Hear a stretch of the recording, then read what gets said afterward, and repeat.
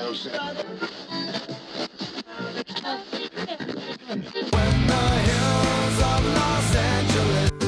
Angeles, I'm and most Hollywood nights. She goes to California, oh, California.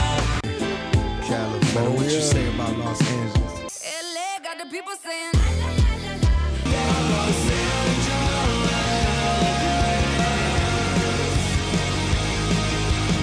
You're listening to Corner of the Galaxy on cornerofthegalaxy.com.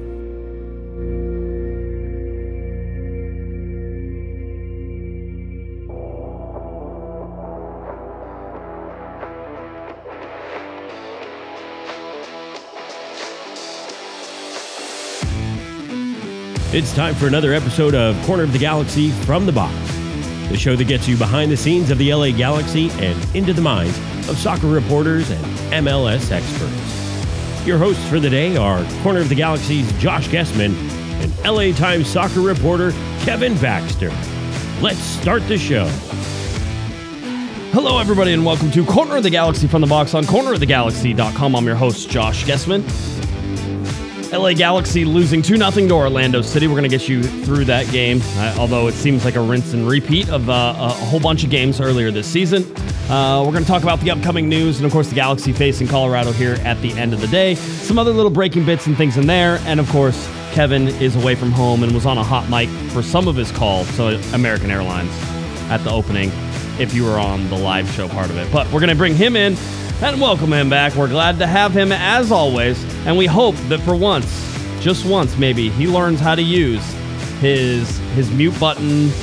Maybe he knows how to do some other. We'll figure it out. That's basically what. Kevin, how's it going, buddy? No, I'm not going to learn any of that. And we did agree. I look like Mr. Fredrickson, right? You do. Yeah, I was going to play the Up theme, but pretty sure that one gets copyrighted every single time. Yeah, even Mrs. Panda, who's here with me in Sarasota, she weighed in about how I look like Mr. Fredrickson. It's a talking dog. It's not the worst thing in the world. There's other. You could look like a lot of really bad people, and you just look like one of the saddest Disney movies ever to be, but also one of the better ones, I would say. So, but by the way, I know obviously we're going to talk about Saturday's game. I was not in Orlando. I did not watch the game at home. I watched it on my phone because I was at Interpride, which is it was a fundraising gala held by Interpride. Sophie invited me, and I sat at Sophie's table, and I saw Sophie go up. She presented an award.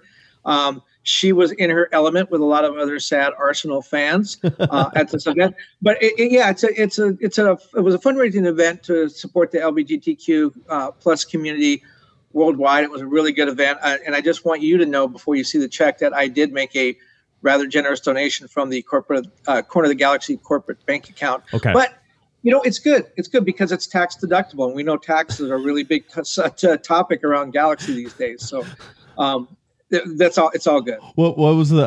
It was it's Schitt's Creek, right? Where he goes, we'll write it off. He goes, excuse me, do you even know what that means? It's like, yeah, we'll just write it off. That's what I feel like.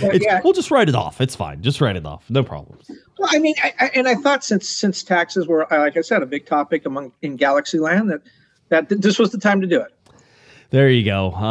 The drama continues into Monday as it goes. The many winding and twisting roads of the soap opera that is the LA Galaxy right now. The loss on Saturday night. You got to watch it. I didn't watch the game until this morning. I want to tell you, it's an interesting perspective, Kevin, to see everybody complain and to see everybody and not having watched the game. But I obviously got tagged in a lot of comments on Twitter, and then there's the Discord, so I get to see everybody complaining. People were worried what happened to you because you hadn't been live. You live tweet games, and you didn't live tweet, and you didn't have the press conference up immediately afterwards. And I personally got a lot of people reached out to me and said, "Is Josh okay? Where's Josh? Yeah, did he give up on the Galaxy already?" Yeah, sometimes. I said, no.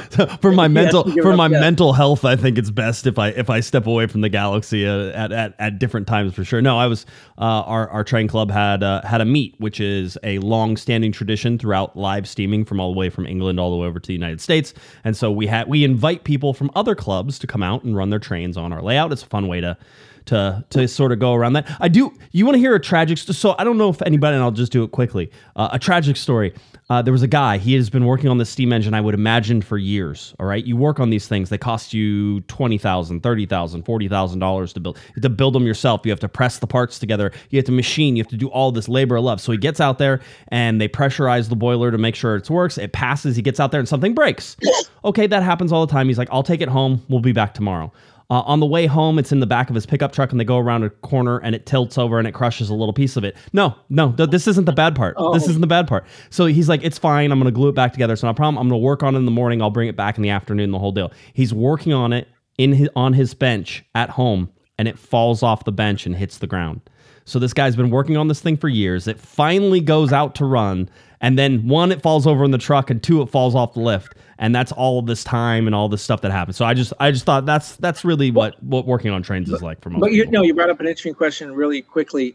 You can lift it by yourself into a pickup truck, or you have to get other guys to help? Those look like they're really heavy. Yeah, I mean, some of the engines weigh 2,000 pounds. Some of them weigh 12. Yeah, you sort of push it into the truck. You get it, you line it up, and you push it off the little lift and stuff like that. So anyway, but yeah, so I was busy doing the meet, and so I was trying to watch it. Well, actually, while I was riding on a train, it worked for about 10 minutes, and then I had to do other things, so I couldn't do it. But the interesting perspective comes from, at least in my opinion, comes from the fact that you see all these things and everybody has their opinions of things. And I saw stuff that stuck out in my mind before I watched the game was Brugman sucks. Douglas Costa sucks. Greg Vanny doesn't know what he's doing. The midfield's nothing without Ricky Puig. The defense was horrible. I'm going through all these things. I'm like, wow, it must have been a really bad game. I watched that game. Yeah, the Galaxy were missing Ricky Puig. I mean, everybody knows that. But having said that, it wasn't. It's a very typical LA Galaxy game of this year. That's the frustrating part, right? Is that we've seen this type of performance, this ability to be semi-half dangerous, not put balls in the back of the net, and concede goals. And once conceding goals for this LA Galaxy team, you might as well write it off. If the Galaxy go down, and there's not even really a history of winning games to really prove this out. But if the Galaxy give up the first goal, they're going to lose a game. Almost exclusively in 2023, that has been the situation that has happened. And there's some real sort of damaging trends that are going on that Kevin may or may not put Greg Vanny on the hot seat. It's certainly something we can talk about. And we're going to talk about that. But some of the stuff you said, I think Costa did suck. I think Costa had a horrible game. Yeah. And when you put later in the show, when you put your little rhombus diagram up there, you'll see how much the passing network really missed Ricky Puig. But I'll go over the math, which I hate math, but I do this, for every podcast. So where are the Galaxy now? The second to last in MLS in points, second to last in wins. Only Sporting Kansas City has fewer wins. The Galaxy have 1. Sporting Kansas City has 0. Third from the bottom in goals at 7, behind only Sporting Kansas City and Colorado. Fourth from the bottom in goal differential, -7. They've been shut out 4 times in 9 games. Mm-hmm. They've scored multiple goals just once. And now they must average 1.44 points per game over the rest of the season to reach 42 points, which, as we've talked about before, is the average over the last 4 complete seasons for them to finish 9th and make that the Don Garber Memorial 1-game playoff with the 8th place team. They've done that twice since 2016. They've got 1.44 points in a season. Now they have to do it over the last, 25 games to do that. Oh, and by the way, with this loss, Greg Vanny now has a losing record as Galaxy coach. Overall, he's 28, 29, and 20 in his 2+ seasons. So Greg Vanny goes below 500 for the first time. Interesting. I mean, it's all you brought up the shutouts. I had the graphic for that. I also think so. They've been shut out 4 times, which is concerning. 2 of those games were 0-0 games. They've also shut out an opponent 3 times in the first 9 games, right? So been shut out 4 times, shut out the opponent 3 times. 2 of those were also in the 0-0 draws. So the 2 of those were no-goal games. So what do you think of that? I mean, that's a really good stat, I think, that they got shut out twice and still managed to get a point from that game. Is that a good thing that says, yes, they're even in a game when they don't score, they're able to salvage a point? Or is that a bad stat that says these are games when their defense was so good, the other team didn't get a goal, yet the best they could get out of the match was 1 point? Where do you come down on that? No, I mean, I just think it provides context. I don't think it's good. I mean, the other part of that stat is that 3 out of the 9 games the Galaxy have allowed 3 goals in the game. So like so you lose 3-2, you allow 3 goals, you score 2, that's great. You lose 3-0, you don't score any goals, it's 0-0. Yeah, you get a point. One of those points was against SKC, right? And so that game's horrible. I think the other one was against Vancouver at home. Wasn't that the other one, the 0-0? I can't remember if that was. I think that was that one. No, I think the Vancouver game was 1-1, wasn't it? It might have been. No, 0-0 was Portland. It was in Portland. That's what it was. So I mean, okay. Yeah. The problem is Sporting Kansas City is generally accepted. Everybody would be, Kevin, talking about the Galaxy right now, about how horrible the Galaxy are, and in some ways they are. The people are talking. I'm not justifying the Galaxy are justified by where they sit in the table right now. But everybody would be talking about how horrible the Galaxy are, except that Sporting Kansas City are an actual dumpster fire. So the Galaxy, at least, I think, have some talented players, and they say Johnny Russell was lost for words about how to fix it. He goes, I don't know how you fix it. He's like, we're not even a shadow of the team that we were. I don't know how you fix that, because they should technically be better. And Peter Vermees, longtime Peter Vermees, who's their head guy over there, right? He's in charge of everything. He's one of the last sort of remaining holdouts between him and Bruce Arena, and Greg Vanney really are have their hands in everything. But Peter Vermees is basically looking at having to step away from the coach and possibly being a GM type player, and bringing in a coach, because I don't think Sporting Kansas City is going to be able to weather this particular storm. So that's just to put that in perspective, is that the Galaxy are really bad, but they're not as bad as Sporting Kansas City, which is the reason that they haven't been dumped on by the league probably as much as they should be. But they were leading up to the LAFC game, and I think that bought them, the front office, and everybody a little bit of time. And then the Austin game buys another little bit of time. But, going all the way to Orlando is always going to be a difficult game, and I'm not surprised they lost it. I'm sorry. That's especially not with Ricky Puig. It's their longest road trip so far this part of the season. By the way, Bruce Arena at 71 once again leads the Supporters' Shield standings with New England. It's just amazing. You talk about Peter Vermees, the dean of MLS coaches, as far as consistency with one team. The team is struggling. I'm not involved with a lot of Sporting Kansas City social networks and things, but I'm not hearing a lot of calls for Vermees to step down, because they were chanting Vermees out at the game. They want him gone. The fans in Sporting Kansas City are done. That was my weak attempt at a segue into. We are hearing that about Greg Vanney. There has been a lot of social media talk about Vanney out. Should Vanney go? And so you and I, we talked earlier in the week about this, and I sort of put together 2 scenarios. First of all, personally, I don't think Greg Vanney should be forced out. I don't think the time is right yet. If things continue, all bets are off. But I think Vanney it can turn it around. But anyway, I'll go through the scenarios. I think the arguments. Okay, why should Vanney stay? Well, he took over a terrible team, and he's had to try to rebuild it with a dysfunctional front office. Right now, everyone agrees on that. We're changing that a little bit with Will Kuntz coming in. The sanction from the Pavone signing cost the Galaxy $2 million in cash and allocation money, cost them a summer transfer window. That signing, that has really hurt Vanney's attempt to turn the team around here. He's had to remake the academy system and build a scouting system from scratch. He's had to do that in less than 3 seasons. All these things have taken time to implement. And then also pulling the string on Vanney now, I think the Galaxy made a habit in this downstretch of I think, forcing coaches out too early. We saw it with Anafo. I think we definitely saw it with Anafo. I think maybe we saw it with Ziggy as well. I think Vanney, given his resume, deserves more time. And then the last part is the number one reason that Vanney should not go anywhere right now is because there's nobody out there that's clearly better than him that would take that job. And so why now the reasons to sack Vanney? Why should we get rid of Vanney? Team has a losing record since he came aboard. He rebuilt the team in the first season, right? Made the playoffs in the second season. That momentum clearly has not carried over. Team has regressed. That's on the coach. Many of his personnel decisions have failed. I know there's some that he's going to be credited with: Ricky Puig, Bergman, Cáceres.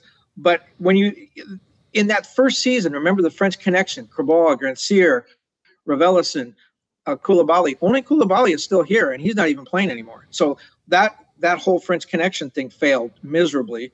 And then Costa, who is another big signing, a DP, a guy Vanny really didn't want, but he, I think, has been mostly a bust too.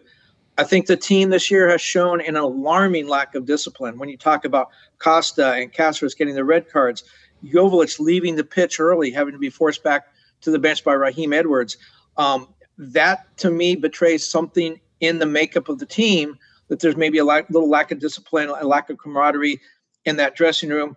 The organization has not regained the culture, the Galaxy culture that was Vanny brought in to bring back. And then finally, we talked about in the first scenario, there's not a clear, better coach to replace him. Well, if Jesse Marsch gets the U.S. national team job, which a lot of people rumored that he will, that makes Greg Berhalter available. Greg Berhalter, former national team coach, took Columbus to MLS Cup final, has a Galaxy pedigree, played for the Galaxy, got his coaching start under Bruce Arena with the Galaxy, understands the team, the demands, the culture.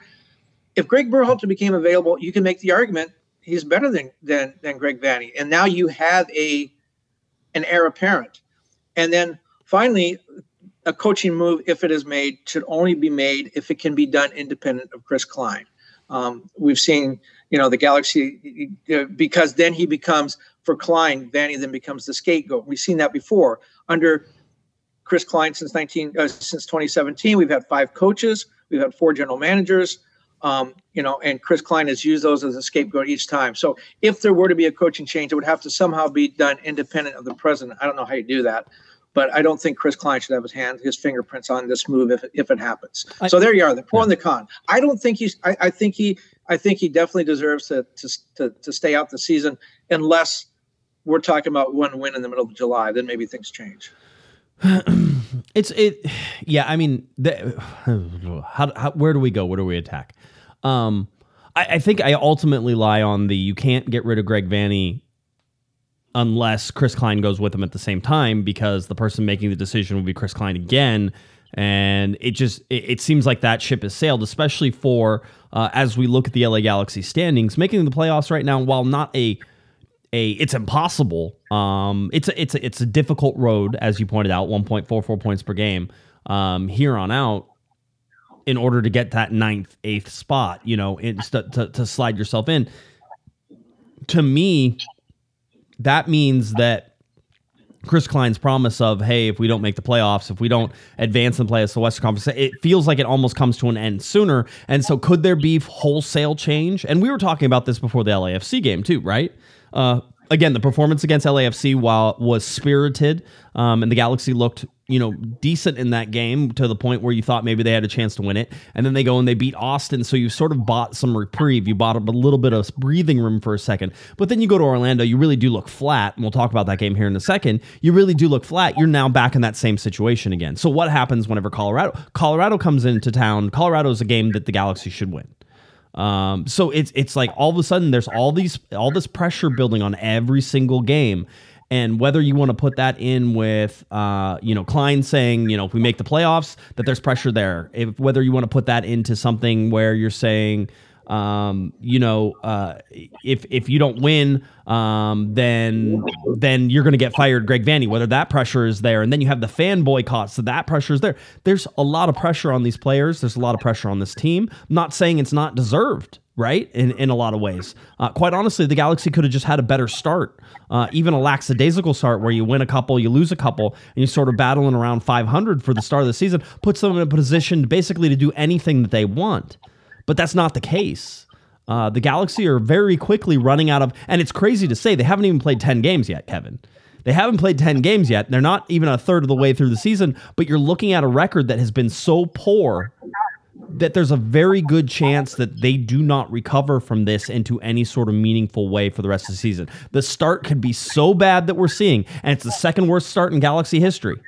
Across anything, doesn't matter what. 97 was the worst start. But a lot of those games were draws that they wound up losing. Right. Yeah. So, but the thing with it, what you're talking about, the record is really bad, and you can, as we did, you can break it down statistically, and it looks even worse. But on top of that, the team just hasn't looked good. No. It's not like you can say, oh, which Greg Vanney has tried to do with some justification, but not totally, where he said, oh, that the calls went against us, refs, really hurt us. No, the teams looked really bad.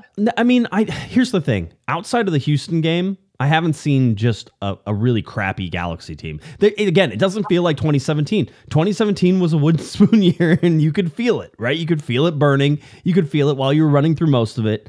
There was this impending sense of doom. And I just feel that eventually something corrects here for the LA Galaxy, because they aren't as bad as this. But one of the big things that they're going to have to figure out is Douglas Costa. And that, to me, seems to indicate that Douglas Costa shouldn't be on the field anymore. Let me get to some super chats. Chris said $5 super chat and says that MLS Power Ranking at number 25 said we got a look at the Galaxy minus Puig. They're every bit as bad as the scoreline indicates. The Galaxy culture is broken. Here's the thing. If you take away the best player, your best DP, and he has been, Riqui Puig, since you joined the team. And remember, the Galaxy haven't played a game without Riqui Puig since he came and joined the team. That hasn't happened. He's played every minute of every game from here on out. So I do expect that the compass in this particular case, and he is their compass. I'll say this from the game that I watched, Kevin. I saw how many times the Galaxy were putting themselves into pressure situations where Riqui Puig usually bails them out. Right? Like they pass the ball into the center of the field and then Puig dribbles around three guys in order to break the pressure and sort of open. How many times they put a ball into the center of the field expecting, Gaston Brugman to sort of dance around people. He's not the same player. Right? And then you had all the focus on Brugman as well, which he's never had. He's never had all the focus be on him because Riqui has played every minute of every game since he's been here. Right? So you look at all those things and I understand the harsh adjustment. Having said that, MLS and their power rankings can shove them where the sun don't shine. They are usually so disconnected from actual reality. Power rankings really should be a measure of who is the hot team, not who do we expect to be good in a while. And they never do that. So throw the power rankings out. I don't care. 25, sure. I mean, quite honestly, the Galaxy stats and their position on the table indicate where they should be. You don't need power rankings. The table tells you where the guys are supposed to be, right? But the thing MLS gets wrong about their power rankings is at the end of the season, Kevin, it could be a 13th place team that's on a 7-game winning streak that's just tearing people apart, and they should be number one in the power rankings. And that would never happen with MLS's power rankings. So, well, but there is some truth to the fact that that Galaxy really missed Riqui Puig, and I think every other team in MLS, every other team the Galaxy are going to play, they looked at that and said, well, clearly the way to beat the Galaxy is to take Riqui Puig out of the game. Now, if he's on the field, you got to find a way to take him out of the game by neutralizing him, which LAFC tried to do in the playoffs last year. I think word's gotten out that you need to be physical with him. Riqui, was suspended for yellow card accumulation, which means he's starting to fight back and get a little frustrated. I think we may see that trend go forward. I think teams are going to try to mark him very closely, get a little physical, maybe a little dirty, try to get him to retaliate, take him out of the game, because when he is not on the field or when he is not concentrating on playing, the Galaxy are not nearly as good. Well, I mean, listen, I'll tell you, every team has tried to body Riqui Puig, and he's very good about getting out of that way. I agree, though, like trying to push his buttons and get under his skin is a good way to get him. The real concern here is that Riqui Puig now has just 3 yellow cards until his next suspension. So if he gets 8, then he would be suspended again. So just keep that in mind. It's a much shorter leash from here on out as you go. And basically, he got 5 yellow cards in 9 games, right? So it was quickly being picked up. From all of that, I have Raphael gave us a $5 super chat, says from the COG Discord, and this is my comment, so I'll claim it. The degradation throughout the entirety of the LA Galaxy organization should be noted. So many front office people have left to get out of the crazy. We know people who've left. I know boatloads of people who used to be there who aren't there anymore. Whether it's low pay, and that's across all of MLS, or it's basically like there's something been broken. With the whole reason we got into that discussion was talking about, like as I've always said, there's some great people who work for the LA Galaxy that are getting sullied in all of this, Klein out talk and all the boycott stuff and things like that. There are some really nice people who really care about the club, who are fans of the club, and then joined the organization thinking it'd be a dream job, and it's been a nightmare. So, I think we always have to keep those people in mind whenever we're talking about this stuff, is that, things happen from the top down. The dysfunction in almost every area that really we can see, and that we interact with. And certainly there are people who, again, some people who I deal with on a regular basis who are absolutely outstanding with what they do. But they're fighting against a culture that feels like it's almost like this undertow that's going on at the organization. And so I can't imagine it's a great place to work right now. Well, you said something earlier that was very interesting that maybe we just kind of moved past, that we should go back and address. There's a lot of pressure on the Galaxy, on the players, on the front office, on the staff. Why? Well, because people care about the Galaxy. People look at that, and when a team is winning like LAFC, they trot out the 32-52. Look at our supporters. We love our supporters. They're with us. When a team starts losing and the supporters get angry, a lot of times they say, you guys don't know what you're talking about. Let the big boys handle it. The Galaxy are in this unique position of the supporters really care. Miriam Swanson wrote a really good article for the Southern California News Group a couple of weeks ago, a column where she talked about the Galaxy should be happy that there's a fan boycott. That means the fans feel like they're part of the team, and they feel they can speak up, and they feel like it's very important to them. Galaxy fans aren't leaving. They're not going to LAFC games. They're not leaving soccer. They're just boycotting the Galaxy home games because they care that much. And that's where that pressure comes from. And that's a good pressure. The worst thing would be for you to lose and no one to care. For you to fall off the face of the earth and have no one to care. That's not the situation here. The Galaxy fans and supporters are voicing their displeasure and demanding change. Why? Because they care.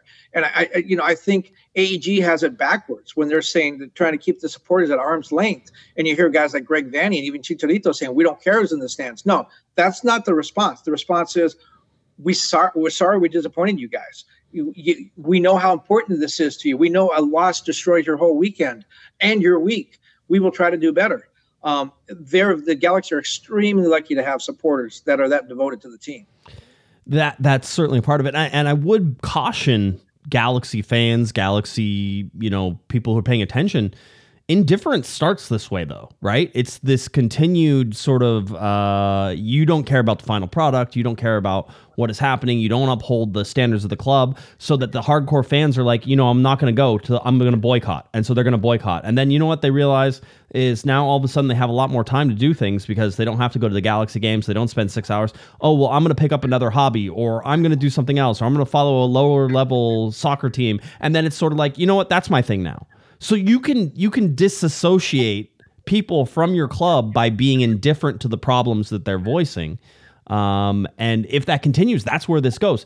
It's not abandonment of a team, but it's indifference because you don't want to be in a place that's associated with so much negativity after being a place that was associated with so much championship winning and positivity, right? The highs and the highs, the highs of the highs, the lows of the lows, right? You're sort of in the mix there, but don't be shocked if some people never come back to the stadium. That's what I'm saying right now. Well, especially when you're sharing the city with the best club and the most exciting club. Let's just face it. I mean, they are an exciting team to watch. And you and I were talking about Coachella a couple of weeks ago about how come there's not a lot of Galaxy stuff at Coachella. It's run by the same organization. Someone told me there was a lot of LAFC merchandise that was in circulation out there. That's, there should be red lights and warning bells going off in AEG land over that. Somebody else said they went to some community event over the weekend, and it wasn't a soccer-related community event. Yeah, I saw that too. LAFC things. That should be very concerning because of what you're talking about. Someone says, I'm going to boycott the team. Oh, gosh, I miss soccer. I can't cross the picket line. I'll check these guys out. You may never see that guy back again. We were sitting there, we were talking to somebody from LAFC during that game, and they were talking about casual fans. Remember, we're like, well, the casual fans might not even know there's a boycott going on. Totally true. And I think that they might have an idea that something's going on clearly, and maybe some of them do have some knowledge of that. And so they understand, but maybe if they don't follow the team in and out every single day, like some of us do, they didn't know what's going on. Eventually you're gonna lose those guys. Indifference. They're not going to show up anymore. And if you look at the base for the LA Galaxy, yes, season ticket members provide, let's say 10,000 people. Let's say it's 10,000 people. Why not? I think that's high, but let's say it's 10,000 people. There's 22,000 people, which means there's 12,000 casuals or 12,000 walk-ups that happen every single game that you have to convince to come back every single game, right? You have to sell your product on the field every single game. And the Galaxy right now are playing at a pace and a sort of indifference that is going to not have those people come back. I bet the game against Colorado is not very well attended, even though it's Star Wars night, even though it's the return of Kevin Cabral, right? All those fun things. Let's go pack them in. Yeah. $10 super chat from Patrick, by the way. Salute Guessman and Baxter. COG doing the hard work of following this madness for us. Madness for sure. But you know what? And I have heard the argument, the Galaxy are too big to fail. A kind of club, historic, that just roll the ball out. They're always going to be good. And you have heard that from players. Jonathan said, when he was here, Jonathan Dos Santos, the Galaxy have to win because of the biggest club and they need to win. And that's the tradition. Chicharito said that. Not true. Just look at the English Premier League. Everton, iconic English club, hasn't been relegated in over 60, 70 years. They're going to go down this year. It happens. No club is too big to fail. If you don't pay attention to what's going on and you don't make the right moves and have the right culture and the right discipline, you can fail. You can be Everton. You can be a Galaxy team with one win after 9 games. Yeah, it is certainly a spiral. Let's talk about the game a little bit. Focus in just a little bit. The big change here was Douglas Costa in the starting lineup for the first time in 2023. I would like to highlight now, and with as much tongue-in-cheek as possible, congratulations to Douglas Costa for finally going over 90 minutes. That's not in a single game, but that's for the season. 106 total minutes played, and by the way, he only played 45 minutes. Got a start and got pulled at halftime. So did Tyler Boyd. Greg Vanney said afterwards, basically, that it was about shifting into a more defined 3-5-2 than the hybrid sort of 4-4-2, 3-5-2 that they were in, and that's why he did it. But you have a guy, Douglas Costa, who was supposed to be the replacement for Ricky Puig, and by looking at where he was playing Kevin and sort of where he was marking, you could see that he was more in the center than I think a lot of people. I didn't like him tucked in at all. But there was no energy from him. He made one good play, I think, in 45 minutes, and it was in stoppage time of the first half, which was he finally went down the line and actually put a cross in that was semi-dangerous. And that was about his total contribution to the entire 45 minutes. This is a guy, Kevin, who seems to be getting chance after chance to prove himself. It's a guy who went out and called out Galaxy fans after he got booed at home, was like, I love the hate, bring it on. Well, Douglas Costa, I bet you can't wait till you come to play on against Colorado on May 6th, right? Because the amount of boos that I expect from that, just knowing how sort of fed up the Galaxy fans are, is going to be an interesting thing to gauge. The other part about that is, what is Greg Vanney thinking about Douglas Costa at this point? They didn't go out and buy him out like we sort of expected them to do. That was the very Galaxy thing to do, was to buy him out and then replace him with somebody. They didn't do that, so they didn't spend the money. Maybe AEG told them, you're not allowed to spend any more money doing that. You guys, maybe this was more of Chris Klein's punishment, which was, we would love to buy Douglas Costa out, Chris, but you're the one who signed him. So he's your guy until his contract runs out, and you guys have to make do with what you're doing. And I wonder what Vanney's thought is on this. Is it to show that Douglas Costa can't be a part of this team? Because if that's the case, he's doing a very good job with sort of where it is. And by the way, at the start of this game, Kevin, I would have started Douglas Costa in that spot as well. I thought that was the simplest way to sort of keep the same formation that had been successful against Austin and sort of make that and apply that to the Orlando game. I thought that was the best way. And I think sometimes as a coach, you go out and try things that you think are going to work for you. And then you get proven wrong. And Vanney was not shy about correcting himself in the second half. The Galaxy looked better in the second half, too. One thing I'll say about Costa, and you're predicting the boos, and you're probably right, is I think Galaxy fans, any fan, sports fans that I've been around, if a player hustles, even a non-talented player, and if he hustles, who are the guys that are the fan favorites? They're the Mike McGee's and the Alan Gordons, good players, but guys that busted their butt to be out there and hustle every time. And then you have a guy like Douglas Costa, who is immensely talented, that doesn't seem interested. That's where the boos come from. Just put in an effort. It's not that hard to do. It's 90 minutes a week. I understand that you're playing against some of the best players in the world, but you are one of the best players in the world too. That's why you're out there. Just try. Just put in an effort. The argument Eric and I got in, it was funny because people were tagging this argument, this discussion that Eric and I had, and it was a good one, is whether or not Douglas Costa was mentally capable of competing anymore. And I said there's absolutely there's zero reason why he can't mentally compete on the field. Zero reason why he can't go out and do what you just asked him to do, except that there's something in that, Kevin, that basically he's saying, I don't want to. I don't think it's I can't, because physically he looks fine. It's I don't want to. And I don't want to is scary, because Greg Vanney has told us throughout this preseason, throughout everything, that Douglas Costa was committed to this club. And Douglas Costa doesn't look committed to this club. $5 super chat from Andrew. Andrew says, Andrew wants to yell at you, Kevin. I'll do it for him. I'll yell at you for him. He goes, Galaxy is bigger in MLS than Everton has ever been in the EPL. Not the same at all. So he doesn't like your comparison between the two. Andrew, I hope I did a good job yelling at Kevin for you. So $5 super chat. Thank you for that. Going back to the hustling thing, though, remember Chicharito's first year? And we all suspected that he had quit a lot during that first year. And he had a lot of personal problems. There were other things. So you just set that aside. Just the fact that the fans thought he had quit. And there wasn't any fans in the stands. But when they were in the stands, they were unhappy with him. Came back the second year, talked a good game, hustled, scored a lot of goals. But it wasn't the goals, in my mind. It was the hustle. He learned and said, I'm going to put in an effort. And he talked all the time about the team. He never talked about himself. After that first season, he hasn't talked about himself. And I think the fans looked at that and said bravo, that's what we want. Yep. Costa hasn't proven he's been able to do that at all. Either hustle or talk a good game. Well, I just wonder when it becomes overly toxic, because I already think it's toxic in a lot of ways. Just the fact that he got suspended, that he was missing. I mean, again, I'm not kidding you that yes, you can account for injuries. Yes, you can say, okay, he didn't play for a lot of the games. Douglas Costa has basically been available for 4 games. He started one of them, and he has 106 minutes. So he's played 13.1% of the total available minutes so far this season, and nobody has had, I think, a bigger negative impact than anybody else than Douglas Costa. Efrain Alvarez, perhaps when he's on the field, is another one of those guys who sort of drains space. But I'll give this to Efra. He plays better than Douglas Costa right now. And he's not a DP. You're putting these 3 names up here because these are the DPs. Yep. You're supposed to be held to a little bit higher standard when you're a designated player.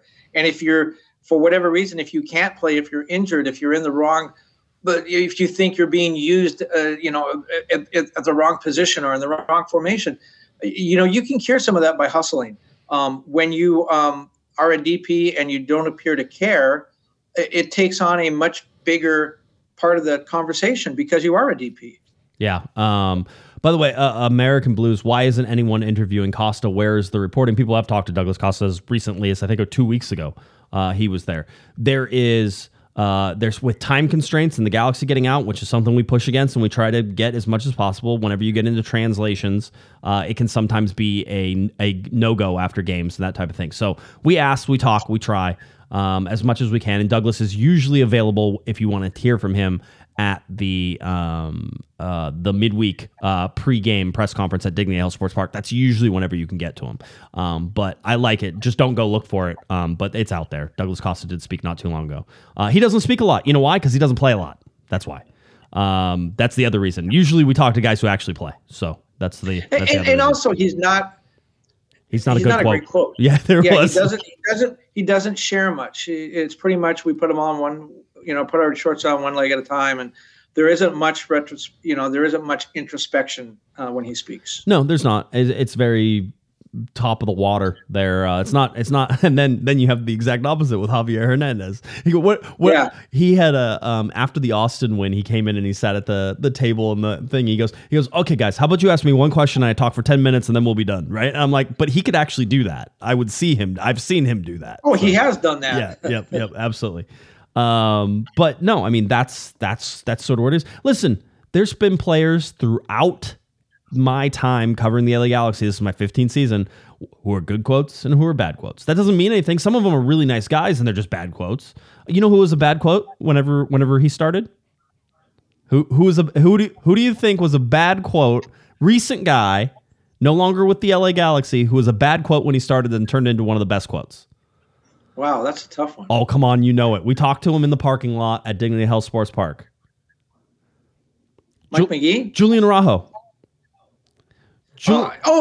The first, but because he was like 11 years old when he first came out. That's absolutely. I mean, Efrain Alvarez has never been a great quote. That's a guy who's never been a great quote. You want to know, sort of how it goes. Still is not. And still probably is not a great quote. These are the things that, like, this happens. We know. There's some guys who you don't want to talk to. You're like, nah, I'm good. Because you have to do so much work on the interview side of things whenever you're doing it, But then there are guys on the other end, like Mike McGee and Todd Donovan, who didn't want to put the attention on themselves. You'd ask them, hey, you had a good game today, and they would talk about the team. But when you framed the question in the right way and you got them involved, they were excellent. They really shed a lot of light on what was going on. The problem is if you came to them and said, you scored 2 goals, how does it feel? If you ask a stupid question, you're going to get a stupid answer. Great.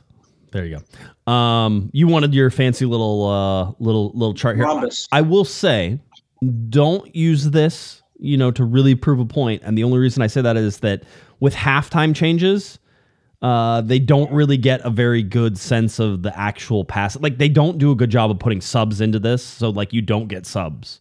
So it hurts things whenever Greg Vanney makes 5 subs. It's harder to judge from the passing network whenever that happens. That's all I'm going to say. What it shows is that Douglas Costa is tucked inside, that Caligari was on the right-hand side, and he was the only width on that side. Tyler Boyd, I don't know why Tyler Boyd. The reason Tyler Boyd got subbed, according to Greg Vanney, is to put in the wingbacks because they were going into more of a 5 in the midfield. And that Boyd is more of a 4-3-3 guy or a 4-4-2 guy or a pure winger on the outside. I will tell you this right now. If the LA Galaxy had Ricky Puig in this game, the transitions in the first half, they probably could have scored a couple goals off of it because Boyd was getting out and up the left wing and creating space and creating width and doing all the things that you wanted him to do. He was doing that sort of in that first half. The only problem is it only happened twice because they only got the ball out to him in transition twice. One of the best ones he had was a cut on the inside and a good fired right-footed shot that was saved. So when we're looking at this is more an indication to me that Douglas Costa was the problem. Certainly with him tucking in, he was sort of running into and combining with Brugman and Delgado. And they belabored this on the broadcast, and I'm not sure I totally agree, but they were trying to say that Delgado was having to stay back to cover Caligari more because Caligari was coming up trying to create width outside of Costa. Yes and no. Certainly, Caligari also needed to stay back a little bit, and they got caught on one of those where the ball was played in back behind, and they got caught forward. But that's the LA Galaxy. They create overloads on the outside, and then when they do that, that's where they're hoping to find and draw people out to those outside overloads. That way they can create an overload on the inside. Brugman had a very good game. Brugman probably had the best game out of any Galaxy player outside of maybe Klinsmann. I thought Klinsmann had a really good game, by the way. Made 2 or 3 really big saves in this game as well. So, when you look at sort of the faults and failures of this, Aguirre didn't play well whenever he came on as a wingback. I thought that Aude played really good sort of in that wingback role, and I think that continues to sort of be a better one. If Greg wants to go into more of a 3-5-2, and I thought it was interesting bringing in Zavaleta in this game, and then eventually bringing on Koulibaly in the game for defenders and getting Jalen Neal off and doing a whole bunch of stuff like that. I thought that maybe Vanney's trying to say something to the group, and I'm not sure what that is yet, and he certainly didn't say it in the post game. But maybe the 3-5-2 or the 5-3-2 is more where he thinks their heart is, being more dedicated with that instead of this 4-4-2 combination. Well, let me ask you a couple questions. Talking about Jalen Neal, we know the value of Ricky Puig. Who's been the best player this year? Has it been Jalen Neal or has it been Ricky Puig? And the second question, you mentioned Klinsmann having another good game. Do we have a goalkeeper controversy? When Jonathan Bond is healthy, does he regain the starting spot immediately, or does he have to earn it back? Did Jonathan Klinsmann have to? Is it his job now? It's interesting. I think that whenever Bond comes back, he starts. I just think the leash will be short. I think he gets a couple games, and if he's not sort of firing on all cylinders, then Klinsmann's going to... I've been perfectly satisfactory. This is one of the things we were talking about, though, during the transfer windows. The Galaxy have 3 goalkeepers. One who uses an international slot, who's a young guy, who they probably want to get up and be the number 2. and not be the number 3. So the Galaxy seem to have an extra goalkeeper on their mind right now for this summer transfer window that's going to open up internally for them. So I wouldn't be surprised if Jonathan Bond was on the move. Remember, he doesn't take up an international slot. So he's a domestic goalkeeper, and I'm sure there's people who could do it. Either him or Klinsmann, I think, gets moved this summer. I wouldn't be surprised at all if that happened. Because I think the Galaxy have some assets. I think Raheem Edwards is an asset. I think Efrain Alvarez, up to a certain point, is an asset. I think Jonathan Klinsmann, Jonathan Bond are assets. And you're talking about tradable assets that other MLS teams could want. I think they're there. So, yeah. I don't think you're getting rid of Douglas Costa in the summertime, though. Just FYI, in case anybody thinks that. And so the other question is Ricky Puig the Galaxy's best player right now, or Jalen Neal? Jalen Neal's passing percentage is amazing. One of the best in the league. Yeah, but hey, listen, I love Jalen Neal. I think he's been great. He's been solid. He's been a really good, solid defender, right? Ricky Puig is by far the Galaxy's best player. Ricky Puig does things that Jalen Neal wishes he could do.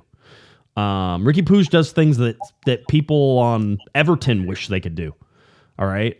Ricky Puig is absolutely the best player on the LA Galaxy team, and it was very, very evident, once again, against Orlando. He bails them out. He creates. He does all the things. He switches fields. He leads transitions. He does all the things the Galaxy need to do to be successful.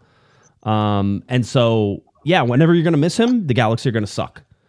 So, yeah, that's sort of where I said. Listen, Jalen Neal on that goal, people are talking about the goal that he allowed in on the thing. I thought he had it covered. And I thought Klinsmann had it covered too. The bottom line is if the ball goes through your legs and Neal made sure that he wasn't able to cut back that pass and it was really tight to the line, that's just a good goal. Every once in a while, you guys should just be like, you know what? That's a good goal. That's a good. Everybody was sort of in the right position. I know Greg Vanney was complaining because he thinks that Boyd got overrun on that side and that's how that play sort of starts and that Caligari was caught between two players. I thought they handled that transition very well. Ball was a great tip. I never thought he would be able to tip it in. Go watch that goal like 3 or 4 more times and watch how tight that angle is. You'll see that. I think that's just a good goal. For the Galaxy. Yeah, go ahead. Oh, no, I was just going to say for the Galaxy to turn this around, I think what they really need is momentum. Colorado gives them a chance to establish some momentum, but then what happens? U.S. Open Cup at home, Seattle. I know it's a different tournament, but still trying to get back on the front foot again. That's going to be that's going to be a big heavy lift for them to try to get past Seattle in the U.S. Open Cup. Seattle's playing very well right now, and I think they're a little deeper than the Galaxy. They're not going to play all their frontline players in that game.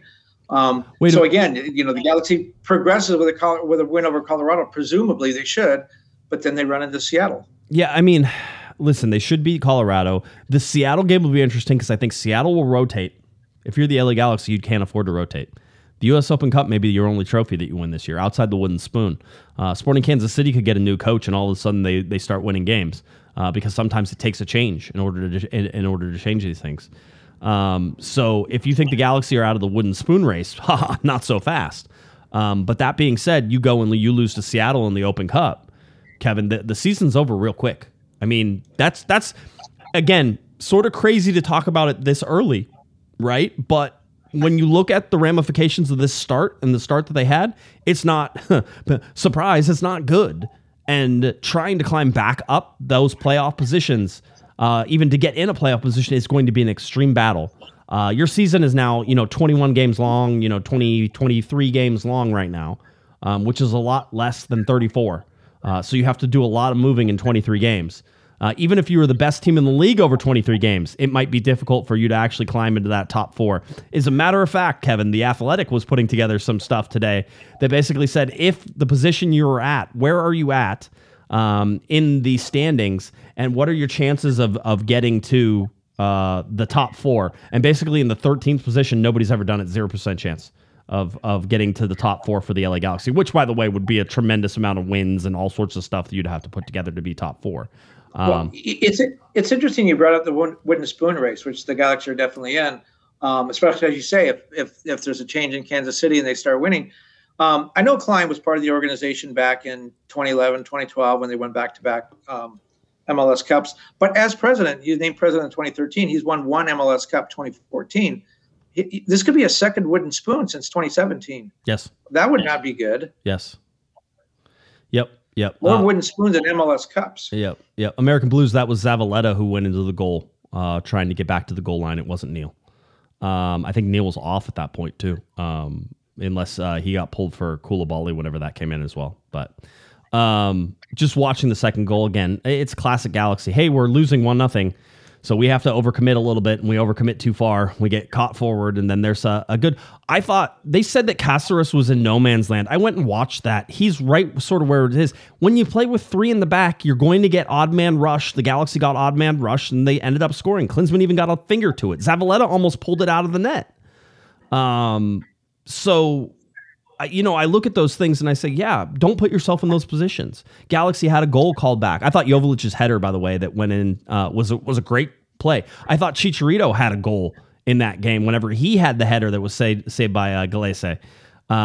So, again, yes, negatives, overall negative. But they still had some talent in there, and they need to figure out their biggest problem right now to me is not defense. Their biggest problem is offense. Is putting the ball in the back of the net. We already highlighted it once. Put the ball in the back of the net more often, and they're going to win some games. I don't know who they have to do it. It's not going to be Costa. Ricky Puig is going to have to start scoring. Gaston Brugman is going to have to start scoring. Tyler Boyd is going to have to start scoring. You're probably going to need 1 or 2 goals from like Caligari, and then he needs like 5 or 6 assists on that side. You need Jovelic to score some goals. If he's going to be out there, you need to see him score some goals. And again, a little unlucky that Chicharito's was offside by a gluteus maximus in this particular case, just by the hair. Well, I agree with you. I think the defense has been very good. And I think if you look at when some of the goals have been scored, it's been when the offense has been pushing forward, trying to get back into the game. And kind of left people unmarked. And there's been counterattacks. The Galaxy have been real victimized by that. I think they have played very well defensively. I think Cáceres and Jalen Neal have had really good seasons, and I think you're right with the two Jonathans. It's almost hard to see any daylight between them. They seem to almost be the same player in a lot of ways. Yeah. Let me see how they play against Colorado. That's a game they should win. I wanted to point out this chart by the Athletic. They were sort of saying, okay, so if you're in a certain position. What are the likelihood that you will be top 4 in the conference? What are the likelihood that you'll make it to a conference final? What is the likelihood you'll make it to an MLS Cup? So basically, if you're first in the conference, you have an 80% chance of being in the top 4 after 10 games, right? You have a 65% of being in the conference final, and you have a 35% chance of being in MLS Cup. All right, that's what they're saying. The really fun thing is that if you're 9th right now, no 9th place team has ever made it to a conference final, ever finished 4th in the conference table. And this is from 2013 to 2023, I think is the numbers they used, right? But those 9th place teams have never been to an MLS Cup, never conference final, never thing. Whereas the 10th place team has been in the top 4 6% of the time, and the 11th place team has been in the top 4 17% of the time, and the 12th place team has been there. So it's almost better to be 12th than it is to do anything else.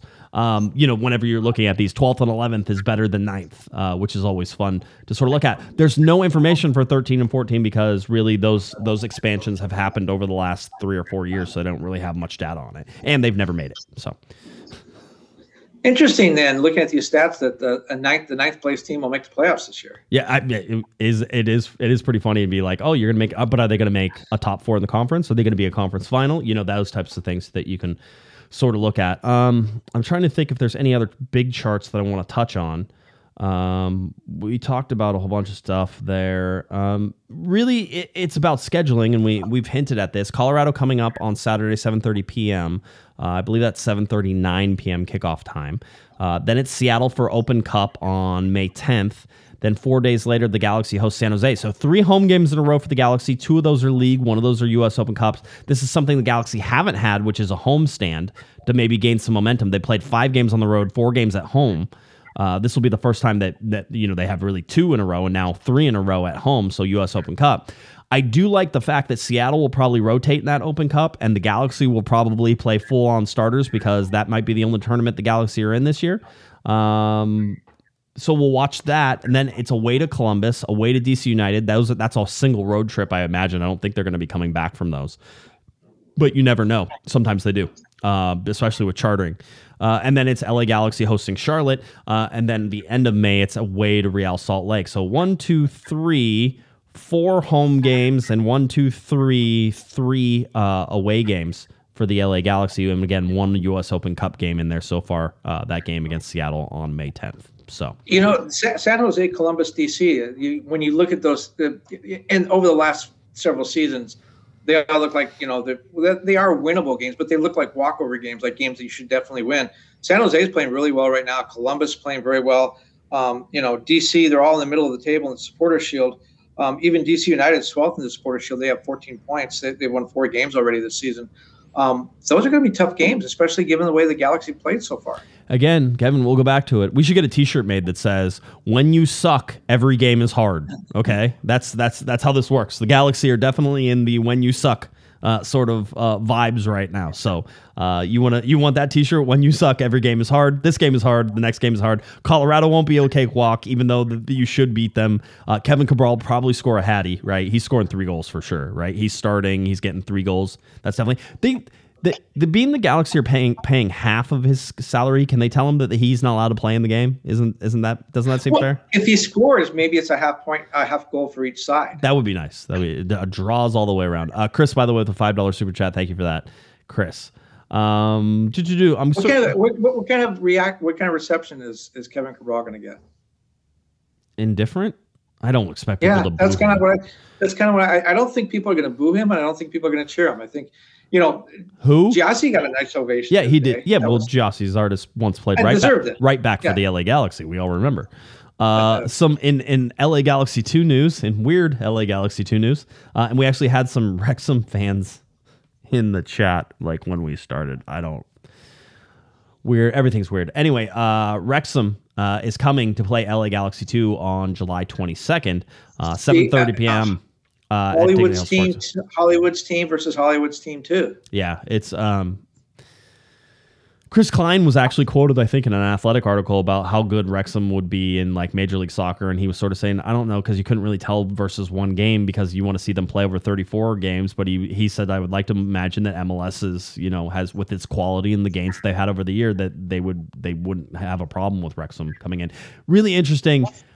2 reasons that they're not playing LA Galaxy and instead they're playing LA Galaxy 2 is, one, the LA Galaxy don't want to risk that game because if you lose that game, that's not good. And the other reason is it's in July, in the middle of the season, and all this other stuff. Leave it alone. And they're going to have Leagues Cup. Leave it alone. Mess. Yes, LA Galaxy 2. So it's almost like, I wonder if Wrexham was like, hey, we want to play the LA Galaxy. And they're like, yeah, we'll let you play the LA Galaxy 2.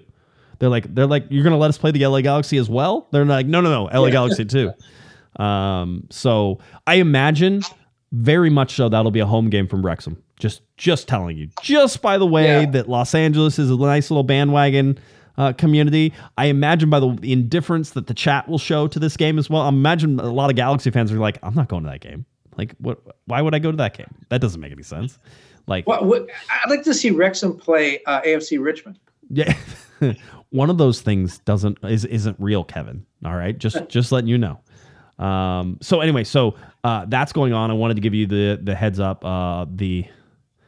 There's a poster for you. Star Wars night. LA Galaxy versus Colorado Rapids again, 7:30 p.m. Dignity Health Sports Park. So giveaways. There's the day on Boba Fett's bobblehead that is part of a deal there that you can get. So I thought that was interesting. We were talking about comparing league attendance or sort of comparing leagues. Let's talk about league attendance real quick. I saw this chart. I thought it was interesting. MLS averaging 21,840 people per game. That's still basically underneath the top 5 teams: Premier League, Ligue 1, Serie A, La Liga, and Bundesliga, right? So the closest one to that is probably Ligue 1 in France with 23,485 per game. MLS at 21,840. But when you look at overall attendance and the things that go into that, because Major League Soccer has so many teams now, Kevin, they usually outdraw a lot of these leagues in totality.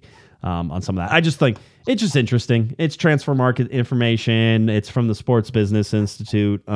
It's just a chart that you can put in the back of your head, and whenever somebody wants to argue with you, you'll have the numbers here once again. Well, does that chart, because for the longest time MLS has been one of the top 10 drawing leagues in the world, soccer leagues.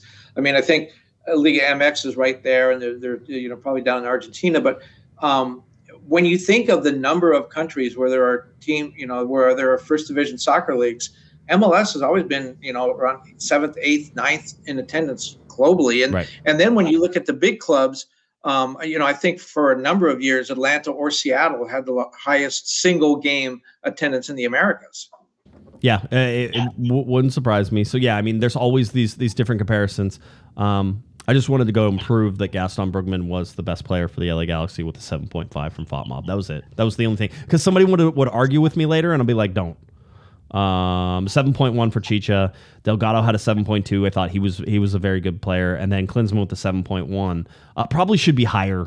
Giving up 2 goals, really, I don't think were his fault. That first one, though, is just, that one's going to haunt him. But it's a really, really nice shot. Really nice deflection, really nice pass sort of coming from that outside in. So something the LA Galaxy could do a lot of when it goes. So yeah, that's it. Galaxy were off today on Monday. Back to training Tuesday, Wednesday, Thursday. I think media availability is on Thursday, if I remember correctly. I saw the schedule. And then the Galaxy play on Saturday against Colorado. Robin Fraser. And then, of course, Kevin Cabral, the return to Kevin Cabral on that as well. Anything else, Kevin, that you want to get to before we're done? Galaxy were off today. They were off Saturday, too. 2 days off. Yeah, they were probably off Sunday as well. They come in usually for recovery on Sunday, but they also probably left after that game and flew all night in order to get back to LA at 3 or 4 o'clock in the morning, probably. So, and I think that is going to be I know they have some other East Coast swings, but having to go down to Florida, I think that's their longest road trip of the season by miles. Yeah, I think DC obviously is another one, and depending on how they do that, which is if you fly to Columbus and then to DC, then that's not as horrible than if you fly to Columbus and back and then fly to DC and back. But DC's not a short ride. It's also not as long as people think it is. Orlando's way further down. Orlando's way down. Yeah. There. But by the way, how'd your call with American Airlines go? Are you feeling better about everything now? No, not really. Okay. They just tell you what you want to hear. Okay. All right. Yeah, our flight I'll just tell you this. Our flight out of LA on Sunday night was supposed to be at 10:48. Actually left about 1:35 in the morning. So almost 3 hours late. That is not a good time to be 3 hours late. No, it's not. Yeah, because you've kind of got you've had a couple of drinks at dinner. You're going to sleep on the plane, and then all of a sudden, You're in the terminal for 3 hours drinking Starbucks, trying to stay awake, and it just messes everything up. My wife and I had one flight going. We were taking basically the red eye from Orange County to DC, right? So you're gonna leave at 9:30. So we get there at 9:30, right? You're getting ready. You're getting ready to leave. And then they canceled our flight. So you stayed up late. You waited for them to try to fix it. They didn't fix it. They weren't going to do it. And then they're like, oh, by the way, you're rescheduled on the 6 a.m. flight tomorrow. And you're like, how am I going to get home? And I might as well just stay here at that point. Anyway, yeah, a lot of one. Oh, by the way, LA to Montreal is usually the longest road trip. Do they play them at Montreal this year? I'd have to go back and look at the schedule. That's one of those weird road trips that you don't realize is as long as it is, and I think it's 6.5 hours by plane in order to get to Montreal. I think the longest road trip, I can't imagine there's a longer road trip than this. It's got to be Inter Miami to play Vancouver. No, that's very curvature of the earth thing. Yeah, that's a long one. So. All right. I think that about does it. The LA Galaxy getting ready to play Colorado coming up on Saturday. We'll have a live show on Thursday to get you ready for that game. And I'm sure there'll be lots of news, lots of fun stuff that sort of comes out of it by the time we get to Thursday. So, Kevin, anything else? You good? I think I'm good. Okay. All right. We'll let you go. If you're looking for Mr. Kevin Baxter, it's at KBaxter11 on Twitter. Of course, LATimes.com. That's where you can find all of Kevin's wonderful articles. LATimes.com. Please make sure you go out there and visit him there. If you're looking for me on Twitter, it's at JGuesman, JGUESMAN, and of course, at Galaxy Podcast. Head on over to cornerofthegalaxy.com as soon as I get it fixed. Still working on that. But you can go over to cornerofthegalaxy.com. Follow us on Facebook, like, subscribe, all those fun things. We appreciate you being in the live chat today. Glad that you were here, and hopefully we'll get you back here on Thursday as we get ready for another game day on Saturday against the Colorado Rapids. All right, for Mr. Kevin, the Panda, Baxter, I'm Josh Pato Guessman. You've been listening. You've been watching to Corner of the Galaxy from the Box on cornerofthegalaxy.com. Have a great one, everybody. You've been listening to the Corner of the Galaxy podcast on cornerofthegalaxy.com. You can follow the show on Twitter and Instagram at Galaxy Podcast. And be sure to check out and subscribe to iTunes, Stitcher, and Facebook by searching for Corner of the Galaxy. Fans, we thank you for listening, and we ask that you be kind and courteous to your neighbors as you leave the podcast. We thank you for joining us and look forward to seeing you again Until then, I'm Michael Araujo, and on behalf of the entire Corner of the Galaxy crew, goodbye, everybody.